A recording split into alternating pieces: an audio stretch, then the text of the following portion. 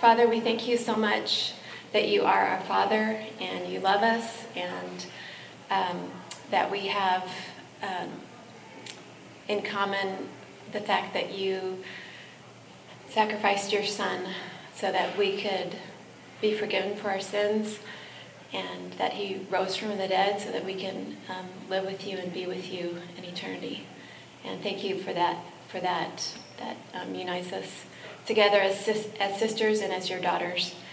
I pray that you would be exalted in my words and in your words and in your truth and in the hearts of all who are here today.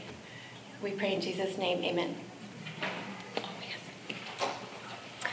Kathy's going to pass out some notes for you all. I forgot about that.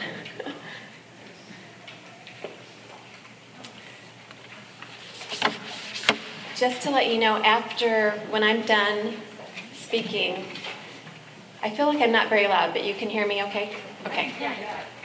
After I'm done speaking, there are going to be a few ladies who come up for just a few minutes of Q&A. So if you think of any questions that you want to ask during that time, you can do that.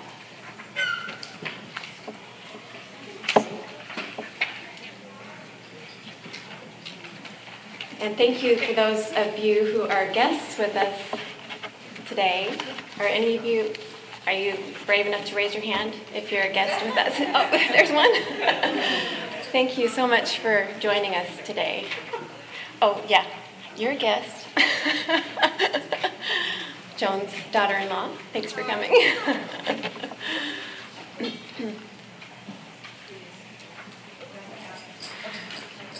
Right. First of all, I just want to thank all of you for coming.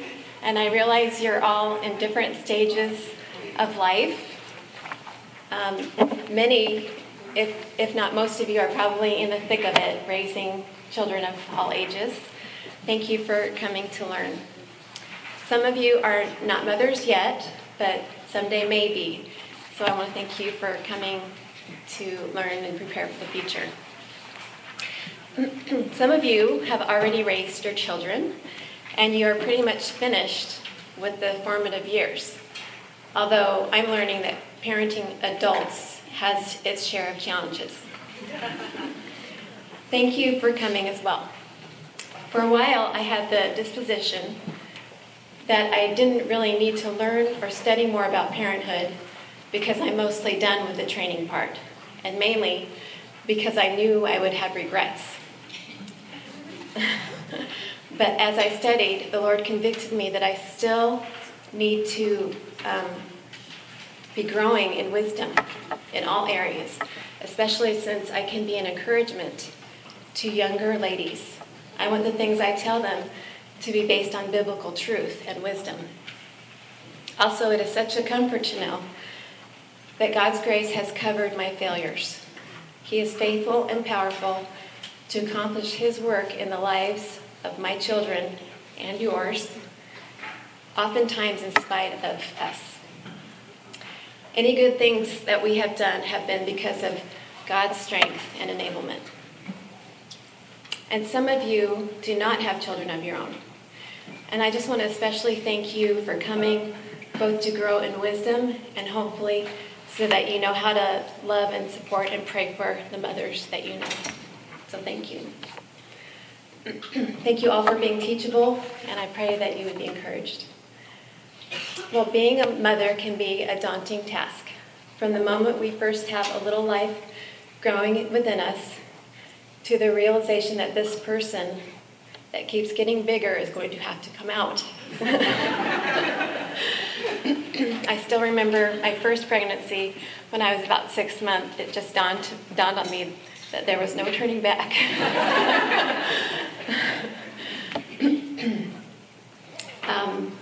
So from that time when they are they're first inside of us to nurturing a helpless child and training them to eventual maturity, it can be very overwhelming.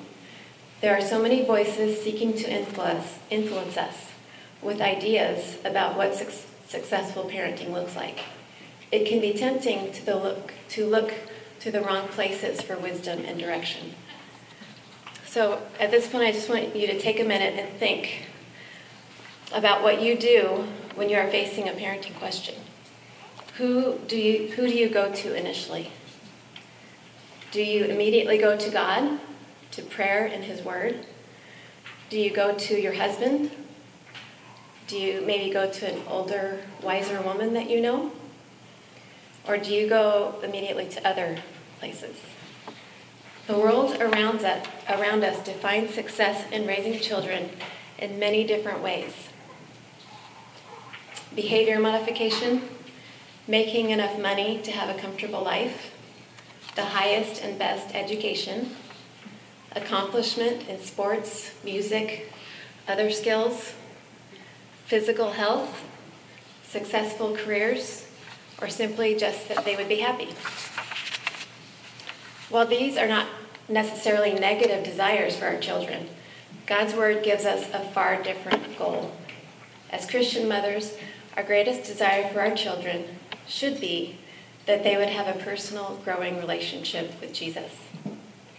But even this cannot be accomplished by us. Only God can do this work in their hearts. The ultimate goal of parenting, as in all things, is the glory of God. 1 Corinthians 10:31 says, "Whether then you eat or drink or whatever you do all to the glory of God." So success for us can only be defined as faithfulness to what God calls us to be as mothers for His glory. As Christian women, where do we look to know how to be faithful in this calling of motherhood?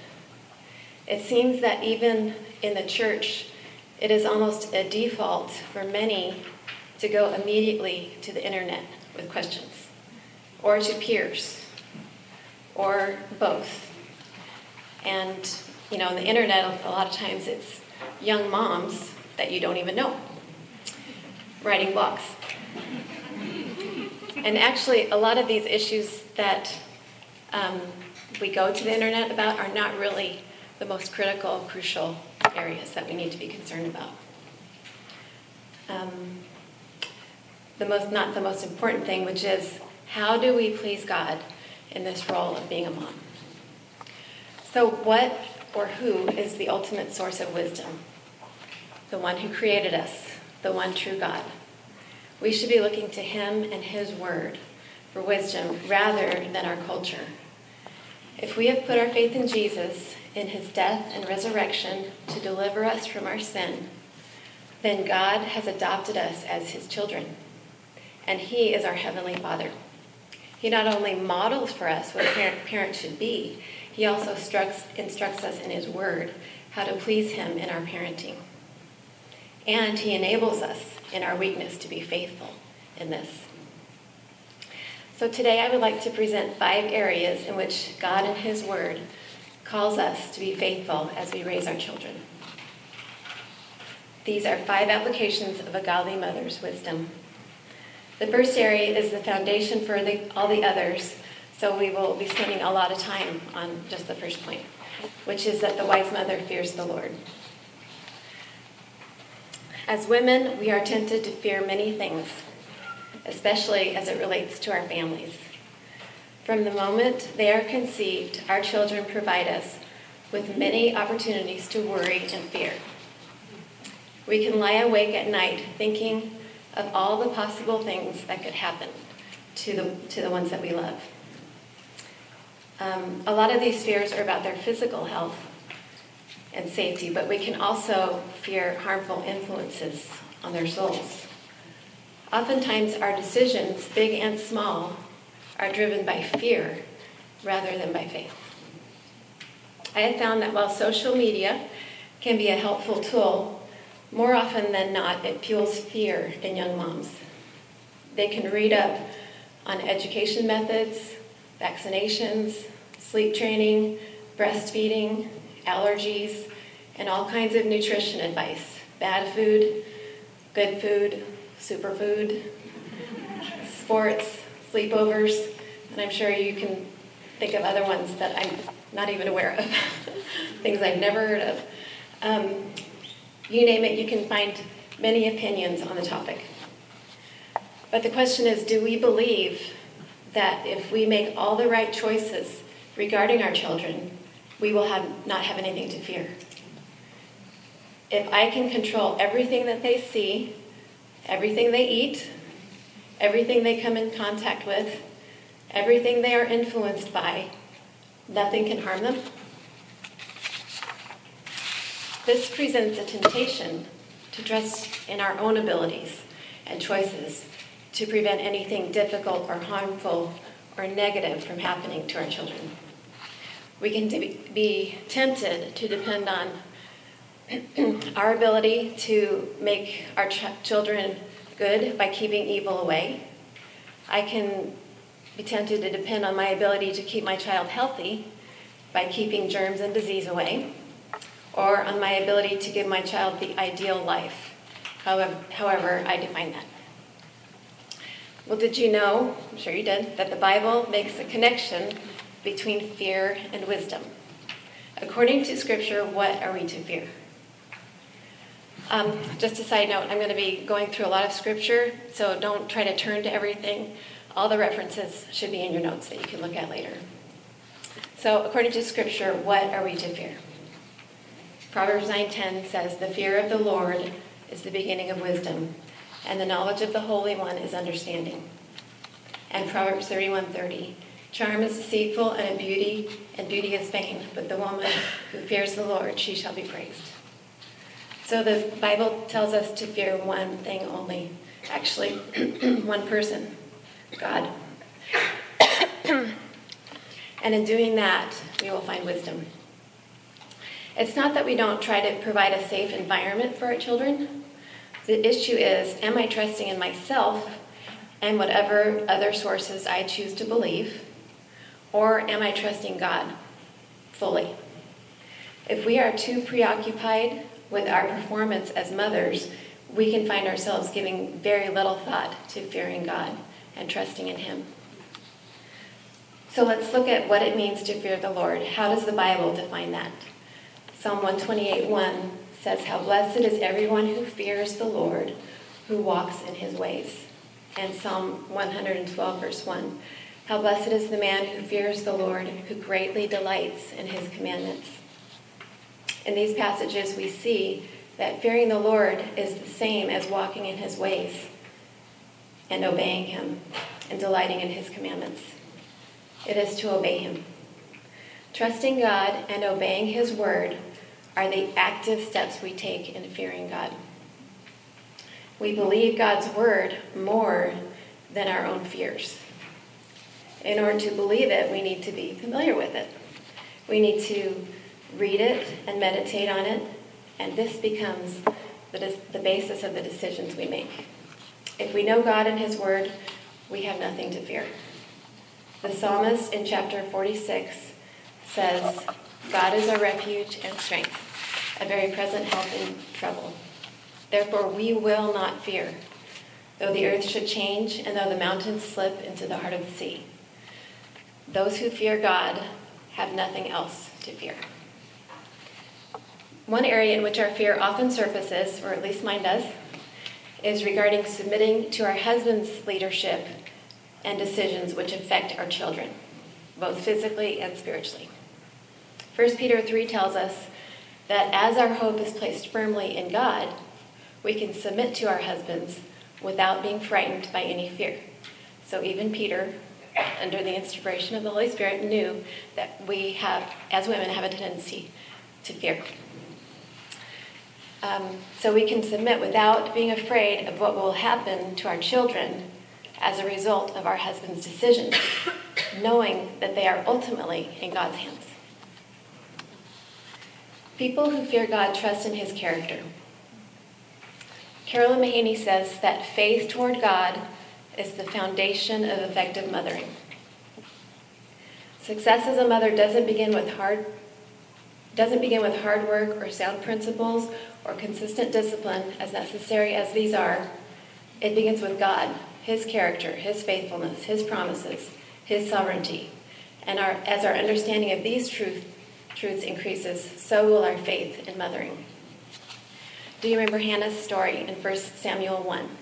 She was barren for many years, And when the Lord finally blessed her with a child, this was her prayer.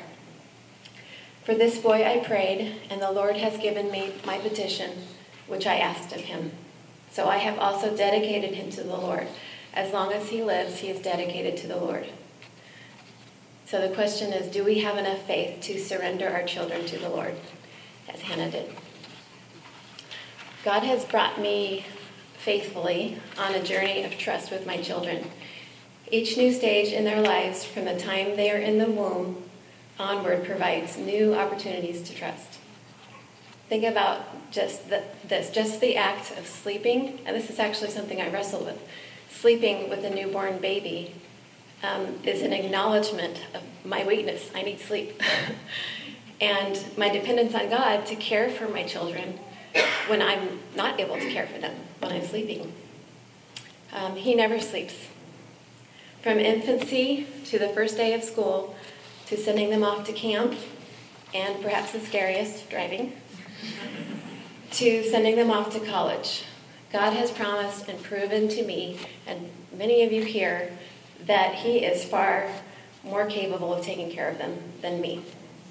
He doesn't need me, and His love is also far greater than mine. Psalm 34, verses 8 through 11 says, "O taste and see that the Lord is good. How blessed is the man or woman who takes refuge in Him. O fear the Lord, you His saints, for to those who fear Him there is no want. The young lions do lack and suffer hunger, but they who seek the Lord shall not be in want of any good thing. Come, you children, listen to me. I will teach you the fear of the Lord." This is exactly what we should say to our children. Come, you children, listen to me, and I will teach you the fear of the Lord. And that brings us to our next point. Fearing God is the foundation for everything else we do as mothers. The following points are applications of what that fear of the Lord looks like as we seek to obey Him in our role as mothers. So, secondly, the wise mother instructs her children. As we just heard in the Psalms, the most important thing we teach our children is the fear of the Lord. And the most effective way we teach this is by modeling the fear of the Lord in our own lives. This speaks louder than anything we say.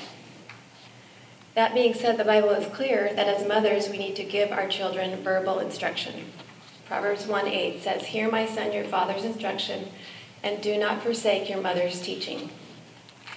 And recently, I realized that while most of the Proverbs are from a father to his son, Proverbs 31 was actually given to a son by his mother.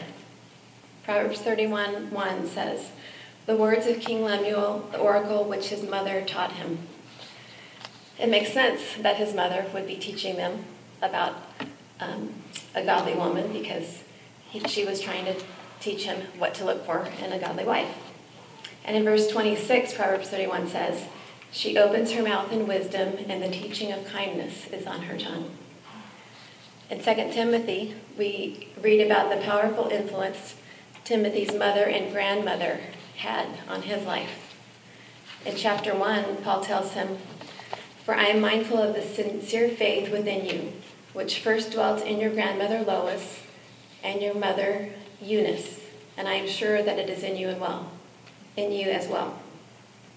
And in chapter 3, that you remain faithful to what you have learned and believed, because you know from whom you learned it, and that from infancy you have known the sacred scriptures, which are capable of giving you wisdom for salvation through faith in Christ Jesus."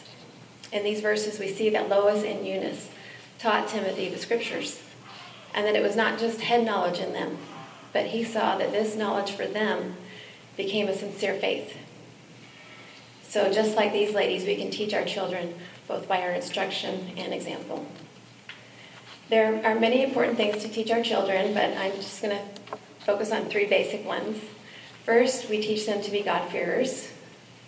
This is where God begins, so we should begin there too. Proverbs 9:10 again says, "The fear of the Lord is the beginning of wisdom." And in Ecclesiastes 12, Solomon specifically instructs those who are young. "Remember also your Creator in the days of your youth." They need to learn from the very beginning who God is and where they are in relation to him. From this basis, we can focus on the gospel and their need for personal conversion. Though the father is the head of the family, we as mothers are quite possibly the greatest influence in our children's lives during their formative years because we spend the most time with them. We can teach them to fear God, to trust him, believing in his word, and to obey him. They learn how to fear God by seeing how we fear God, as we already talked about. Secondly, we teach them God's word. Many of you are familiar with Deuteronomy 6. Hear, O Israel, the Lord is our God, the Lord is one. You shall love the Lord your God with all your heart and with all your soul and with all your might. These words which I am commanding you today shall be on your heart. You shall teach them diligently to your sons, and shall talk of them when you sit in your house, and when you walk by the way, and when you lie down, and when you rise up. These verses are a picture of what our teaching is to be, heart-focused and repetitive. It takes time and diligence. We teach them both formally and informally. Formally, we teach them God's word. We show them who God is, what he has done, and how he wants us to live, and expose them to as much of God's word and God's people as possible. We always, even though my husband's a pastor, so it's a little different for us, but we always try to say, when the church doors are open, we're there with our kids. And just a side note, while structure and schedules are important, sometimes we need to be a little flexible and fluctuate because of the priority of worshiping and fellowshipping with the body of Christ. Some days are just hard. Naps are missed. Germs are shared. Athletic events are skipped. But your children are learning from you what is most important in life. What are you teaching them? Also, the method of schooling you decide on your children is secondary to you taking the responsibility for their knowledge of God and his word. J.C. Ryle said, "You cannot make your children love the Bible, I admit. None but the Holy Spirit can give us a heart to delight in the word. But you can make your children acquainted with the Bible. And be sure they cannot be acquainted with that blessed book too soon or too well." The informal side of teaching them the Bible involves showing them how it applies to life. What we teach is the fruit of having God's word in our hearts and obeying him. As Deuteronomy says, these words which I am commanding you today shall be on your heart. Otherwise, we are hypocrites and teaching our children to be hypocrites. We teach mostly by the way we live, our example. Do I know and love God's word? Is it in my heart? If so, I am able to pass it on to my kids in life situations, in relationships, and different circumstances as they come up. This is where teaching while we are sitting, walking, lying down, and rising up comes in. And this is where most of our instruction happens. We talk with our children about life and what God's word says about it. All of it as it's happening. They watch us respond to people and events and situations. They watch how we respond to them and their sin. We are showing them how our love for God and understanding of his word inform the way we live. Third, we teach them to honor and obey their parents. God, our Maker, is the ultimate authority. He knew that the primary way for children to learn to submit to his authority was for them to submit to the authority of their parents. Paul gives a direct command to children in Ephesians 6, 1-3. Children, obey your parents in the Lord, for this is right. Honor your father and mother, which is the first commandment with the promise, so that it may be well with you and that you may live long on the earth. And in Colossians 3:20, children, be obedient to your parents in all things, for this is well-pleasing to the Lord. The Bible's message to our children should be our message to our children. Honor and obey your parents. This is what we are to teach them. This is how they are to obey God. He has delegated this authority to us So we are representatives of God and his authority. Ted Tripp says the definition of obedience is the willing submission of one person to another without challenge, without excuse, and without delay. Obedience is the willing submission of one person to another without challenge, without excuse, and without delay. This certainly does not come naturally. So it is our job to train them to obey. We train them how to obey the first time we speak a command. I shouldn't have to raise my voice or repeat myself or count to 3. Otherwise, I'm training them that only until I do those things do they need to obey. Sometimes they seem to have selective hearing, and they say that they didn't hear me. But they really should learn to prioritize the sound of your voice, your speaking voice, not your yelling voice. I remember hearing when I was a young mom, somebody gave a testimony that they don't remember their mom ever yelling at them one time in their life. And I was like, okay, I'm going to do that. I did not succeed in that. I want to meet that lady sometime.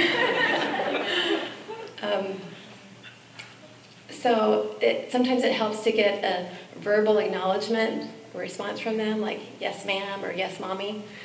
It also helps to teach them to give you eye contact when you're speaking to them. And another little practical thing, don't tell them to do something unless you're ready to enforce it. So be careful how you dole out your commands. And be careful of asking them questions like, do you want to put that toy away? Or guess the answer is no. Or are you going to eat your broccoli? Again, no. Make sure commands are clearly commands so that there is no confusion. And remember, you are in charge. They are not in charge. God has given you that role and that authority. Some children are very clear and open about what is going on in their hearts. There were several times when one of our boys would blurt out, I really hate being told what to do. Thank you for sharing your heart. Don't we all not like being told what to do? But God, in his perfect wisdom and order, has assigned to us all the role of submitting to authority. The sooner our children learn this, the better life will go for them, and the more disposed they will be to submit to their loving and righteous Creator, both to his commands and to his good plans for their life. Okay, so we talked about obedience. The definition of honor is loving respect that holds the parents' God-given authority in high regard. Loving respect that holds the parents' God-given authority in high regard. This speaks more to the attitude, while obedience addresses actions. God gives us a serious warning regarding rebellious children in Proverbs 13, verse 17. The eye that mocks a father and scorns a mother, the ravens of the valley will pick it out, and the young eagles will eat it. In other words, this child will die. And on the contrary, we see in Ephesians that life goes better for children who obey and honor their parents, thereby obeying and honoring God. Sarah Edwards was the wife of 18th century American pastor Jonathan Edwards and the mother of 11.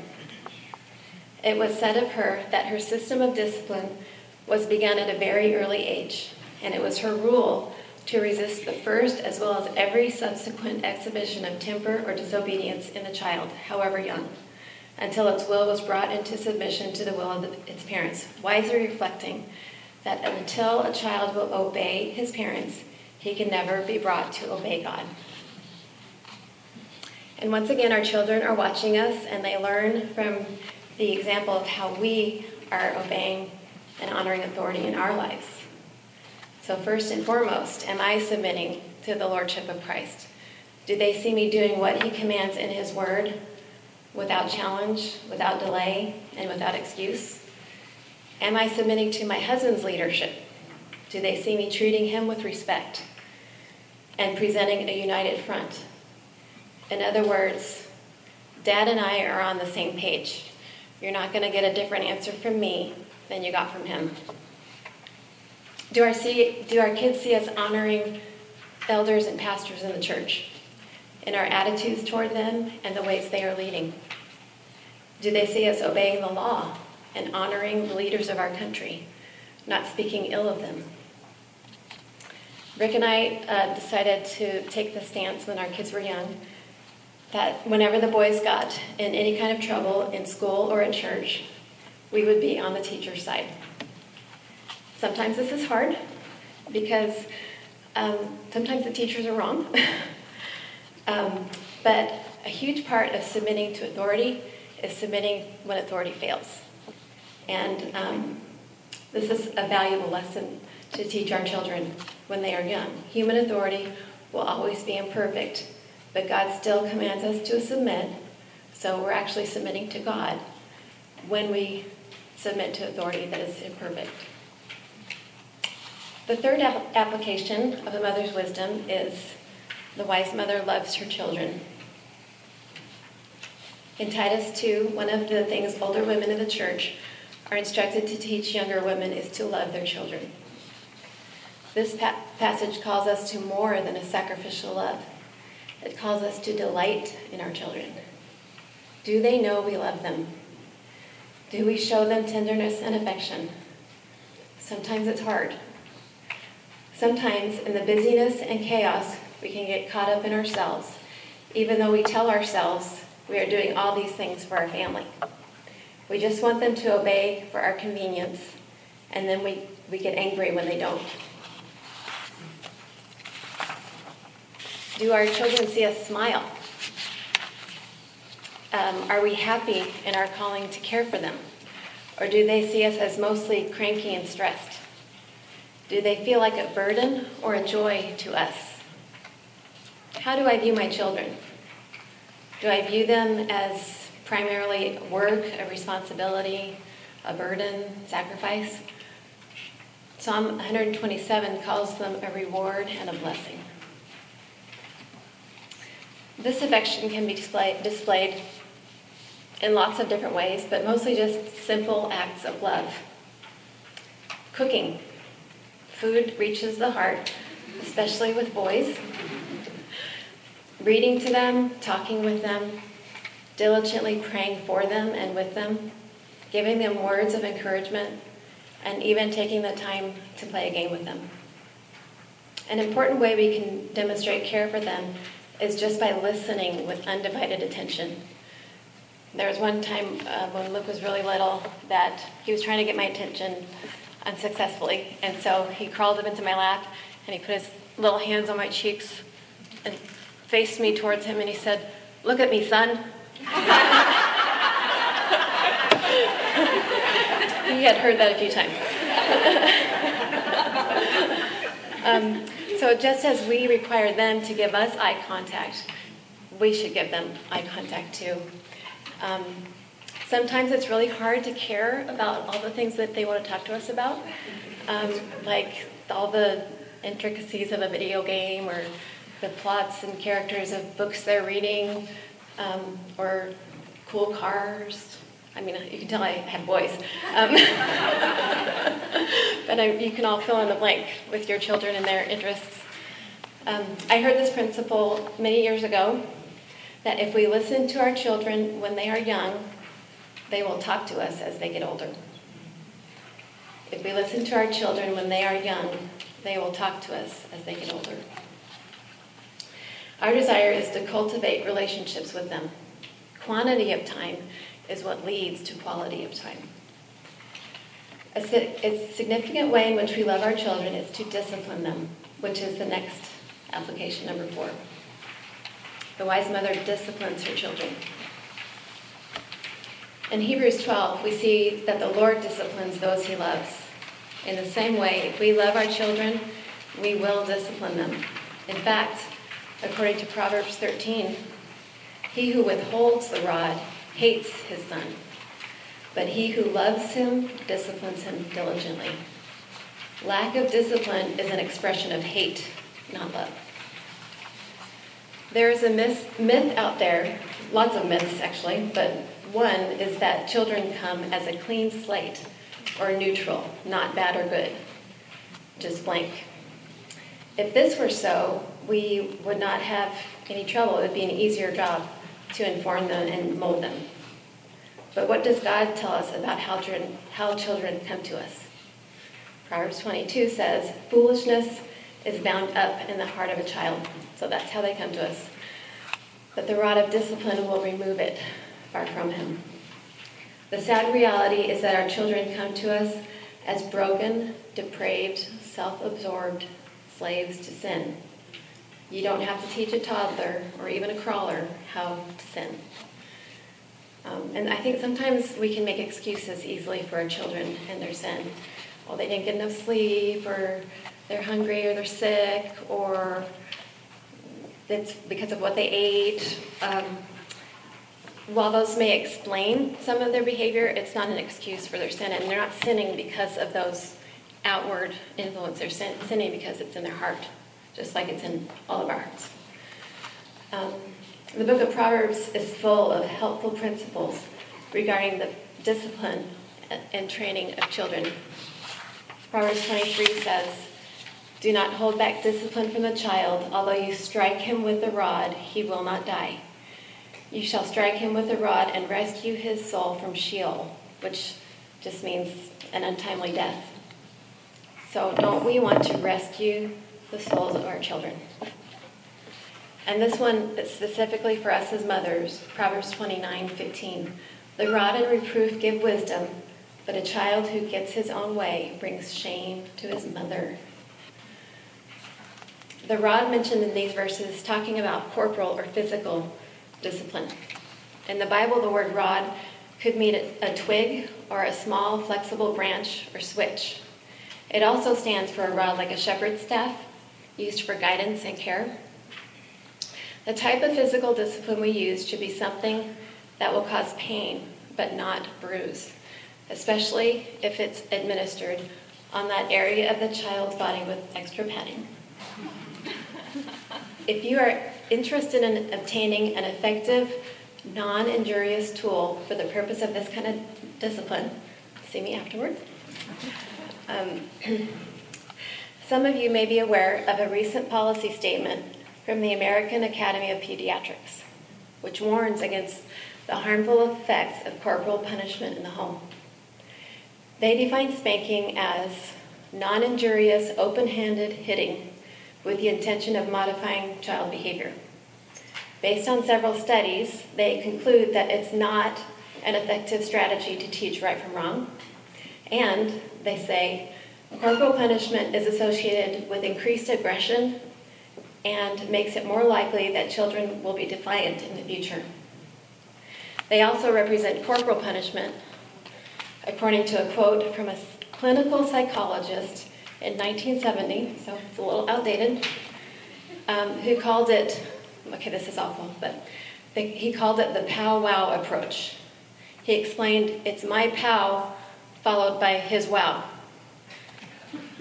demonstrating how he would swat a child's bottom. He goes on to say, I know some books say parents shouldn't spank, but I think it's a mistake. A poor mother is left with nowhere to go. She's mad at the kid, has had it up to the eyebrows with him, and longs to give him a big smack in the behind. But she's been told she shouldn't. She should. And it's good for her, because it releases her tension. And the child definitely prefers it to long parental harangues. Well, how do we respond to this as Christians? First of all, this last quote is nowhere close to a biblical definition of discipline. But this is how the world chooses to define it, which makes it easier for them to dismiss it and oppose it. Secondly, the AAP has never conducted a scientific study on subjects who were trained and truly employed biblical spanking methodologies. Most importantly, when has the church ever taken its cues from the world and from the culture on how to live. Just look at what the world produces. Why would we seek wisdom on this or any other crucial issue from fools? In our current climate, there may be a fear of legal action for corporal discipline. While we certainly need to be careful and discreet to avoid unnecessary exposure, this is ultimately a question of faith. Will I obey God even when there are risks? And for further discussion on this, the last 2 pages of your notes has suggestions when using the rod, which you can look at later. The rod, or disciplining our children, teaches the principle that sin leads to suffering. It is the nature of the human heart to avoid pain. If pain is a consequence of disobedience, it motivates compliance. In doing this, we emphasize over and over again to our children the authority of God and the need to obey, exposure of sin, and their need for Christ, a Savior. So with that, I just want to give a few basic guidelines for discipline. First one is consistency. One of our boys, when I quote our boys, it's usually one particular boy, and a lot of you know who that is, and he's fine with me sharing this. Anyway, he would always say, not always, often, he would say, "I don't know why you keep doing this. It's not working." So in my mind, I'm thinking, he's right, it's not working. But that's not why we do it. We don't do it because it works. We do it because this is what God tells us to do. And even if they're not obeying God, we still need to obey God. Ecclesiastes 8:11 says, "Because the sentence against an evil deed is not executed quickly, therefore the hearts of the sons of men among them are given fully to do evil." Consistency means that we only give commands that we are willing to enforce, as I said before. The times when I was inconsistent actually made it harder for the boys. I would actually end up having to discipline them more because they saw that there was some leeway, there was some leniency. So it would be partially my fault that they had to experience more pain. According to Proverbs 13, as I mentioned above, it takes diligence. Our diligent discipline is an act of love. And sometimes, as a young mom of children, when your husband comes home and says, "What did you do today?" It's mostly discipline. Can't remember what else I did, but I know I did a lot of that. So the second principle, or guideline for discipline, is gentleness. We never discipline out of anger. We use the appropriate level of force, and it needs to cause pain without bodily harm. Methods change, of course, as they get older, and discipline looks different with each child at each age. When they are very young, physical pain is the only thing they understand. And as they get older, you may take away privileges, the things that mean a lot to them individually. Like, dessert, time with friends, taking away a phone. That was a very effective one for us.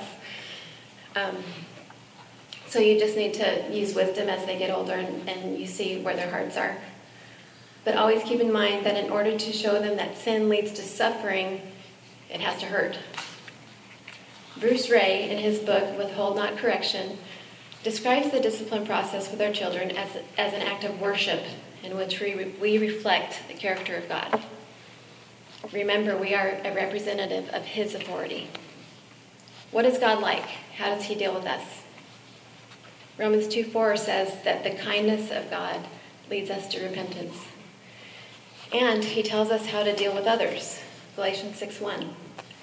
Brethren, if anyone is caught in any trespass, you who are spiritual, restore such a one in a spirit of gentleness, each one looking to yourself, that you too will not be tempted. And then 2 Timothy 2.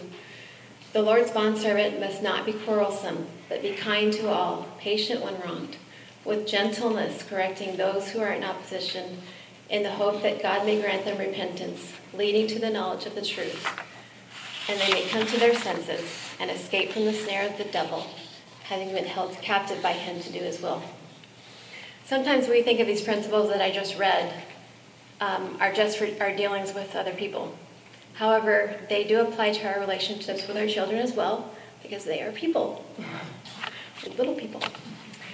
Gardner Springs says, "A mild, affectionate government is the most authoritative, so your authority ought to be exceedingly kind. Children are naturally displeased, even angry when governed, but they ought to find no foothold for their anger in their parents' behavior. The human heart revolts at simply being restrained, and all that much more when the authority is rash and unkind. Weave in your kindness with every act of discipline, and your government will rarely fail to influence." That brings us to the next guideline, which is humility. "As I remember God's mercy and kindness towards me, I am more disposed to extend to my children the same mercy and kindness. I shall look for the common denominator between their sin and mine. This is what keeps me mercifully bent towards them, and to give them what they need rather than what they deserve all the time. What is my version of this sin? Have I modeled this sin, telling them to do one thing while I'm doing another? I should take the opportunity to model repentance in that case and confess to them how I struggle with this sin in this way, such as, I'm disciplining them for whining, but they see me complaining, so I need to repent of that with them and show them how I struggle. If they see me as perfect, which they don't, but if they don't see the areas where I struggle, then it's not going to give them hope that they can overcome their sins. Or if I've just been angry with them about their lack of self-control, I have sinned in the same way. Before I expect them to repent, I need to confess my sin and ask their forgiveness and God's. I have found that God is always reminding me of my sin as I'm confronting their sin, and I don't want to be a hypocrite. Our children need to see that there is hope for sinners, so they need to see that we are sinners. Believe me, they do. Just as He can forgive me and change me, He can do the same for them. So I can always be telling them how God has changed me and giving them specific scriptures that He's used in my life. And that leads to the fourth point, shepherding. This is the point at which we call them to repentance and give them the hope of the gospel. We are seeking to discern what is going on in their hearts as best as we can, and then how to help them accordingly. 1 Thessalonians 5:14, again, one we think about when we're dealing with adults, but it relates to our children as well.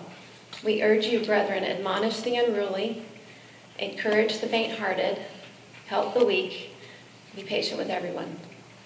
And then Proverbs 20, verse 5, the purposes of a man's heart are deep waters, but a man of understanding draws them out. So we're trying to, find out and discern what's going on in their hearts and help them see it as well.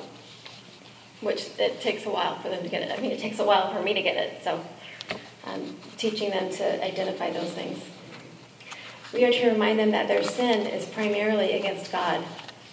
David said to the Lord in Psalm 51, against you and you only I have sinned. But again, I am a representative of His authority and the offense against God. So help them think through or show them what the nature of the temptation or the sin is in their heart. Was it anger, selfishness, envy, pride, lack of gratitude, revenge? So as we help them to identify and acknowledge their specific sins and encourage them to ask forgiveness, we give them an opportunity to confess their sins to God and ask for His forgiveness as well, but we can't really force them to pray. But we can offer that to them over and over again. And then as well, we can guide them to think about how they should have responded to the temptation. And then one last encouragement regarding training our children. Our hope needs to be in the right place. My hope is in God rather than in my children. If my hope is attached to their compliance, I will be frustrated and disappointed. But if my hope is firmly placed in God alone, I will trust him and obey him no matter how my children respond. And that brings us to the last point, number 5, the wise mother depends on the Lord. The main way we show our dependence on the Lord is through prayer. We pray primarily for our children's salvation and growth, knowing that God is the one who does this work. Gardner Springs says, God means for us to renounce our self-confidence and feel our dependence on him. When we fail, as certainly we will to some extent, we will lie prostrate on our faces and carry our children to the God of all grace and power. There were a few times in dealing with a belligerent child who would not be quiet and listen to me during a time of confrontation. Just out of sheer desperation, I would just fall on my knees and start praying out loud. And that was the only thing that would make him quiet. That's not why I did it. I was really desperate. But for some reason, when he wasn't respecting me, he still had that respect and acknowledgement of God and his presence with us. And then he could hear how I was praying for him. If he wouldn't listen to me telling him these things, he could hear how I was praying for him. Susanna Wesley, mother to John and Charles, she gave birth to 19 children in 21 years.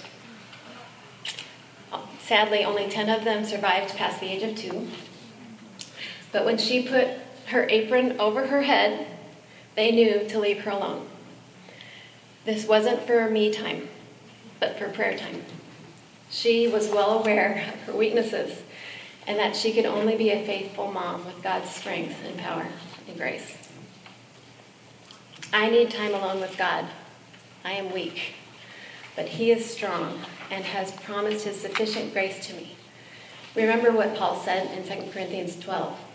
He has said to me, my grace is sufficient for you, for power is perfected in weakness. Most gladly, therefore, I will rather boast about my weaknesses, so that the power of Christ may dwell in me. Therefore, I am well content with weaknesses, with insults, with distresses, with persecutions, with difficulties, for Christ's sake. For when I am weak, then I am strong. And from Ted Tripp, nothing will provide your children with an understanding of the power of the gospel like your love and dependence on God. As we try to pull some things together in summary, I just want to look at Titus 2:3-5, which says, older women likewise are to be reverent in their behavior, not malicious gossips, nor enslaved to much wine, teaching what is good, so that they may encourage the young women to love their husbands, to love their children, to be sensible, pure, workers at home, kind, being subject to their own husbands, so that the word of God will not be dishonored. Notice first of all the valuable resource God has given the church in older ladies. So in addition to going to God and his word for wisdom in the area of motherhood, and many other areas, I want to encourage you all to ask wiser older women for advice and counsel. And older ladies, be ready and willing. This is a clear area where all of us can be obedient.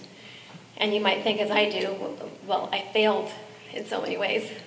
But remember what I just read in 2 Corinthians, that Paul boasted about his weaknesses? This is a chance for us to boast about our weaknesses so that the power of Christ can be manifested. And they can hopefully learn from our failures instead of their own, or maybe in addition to their own.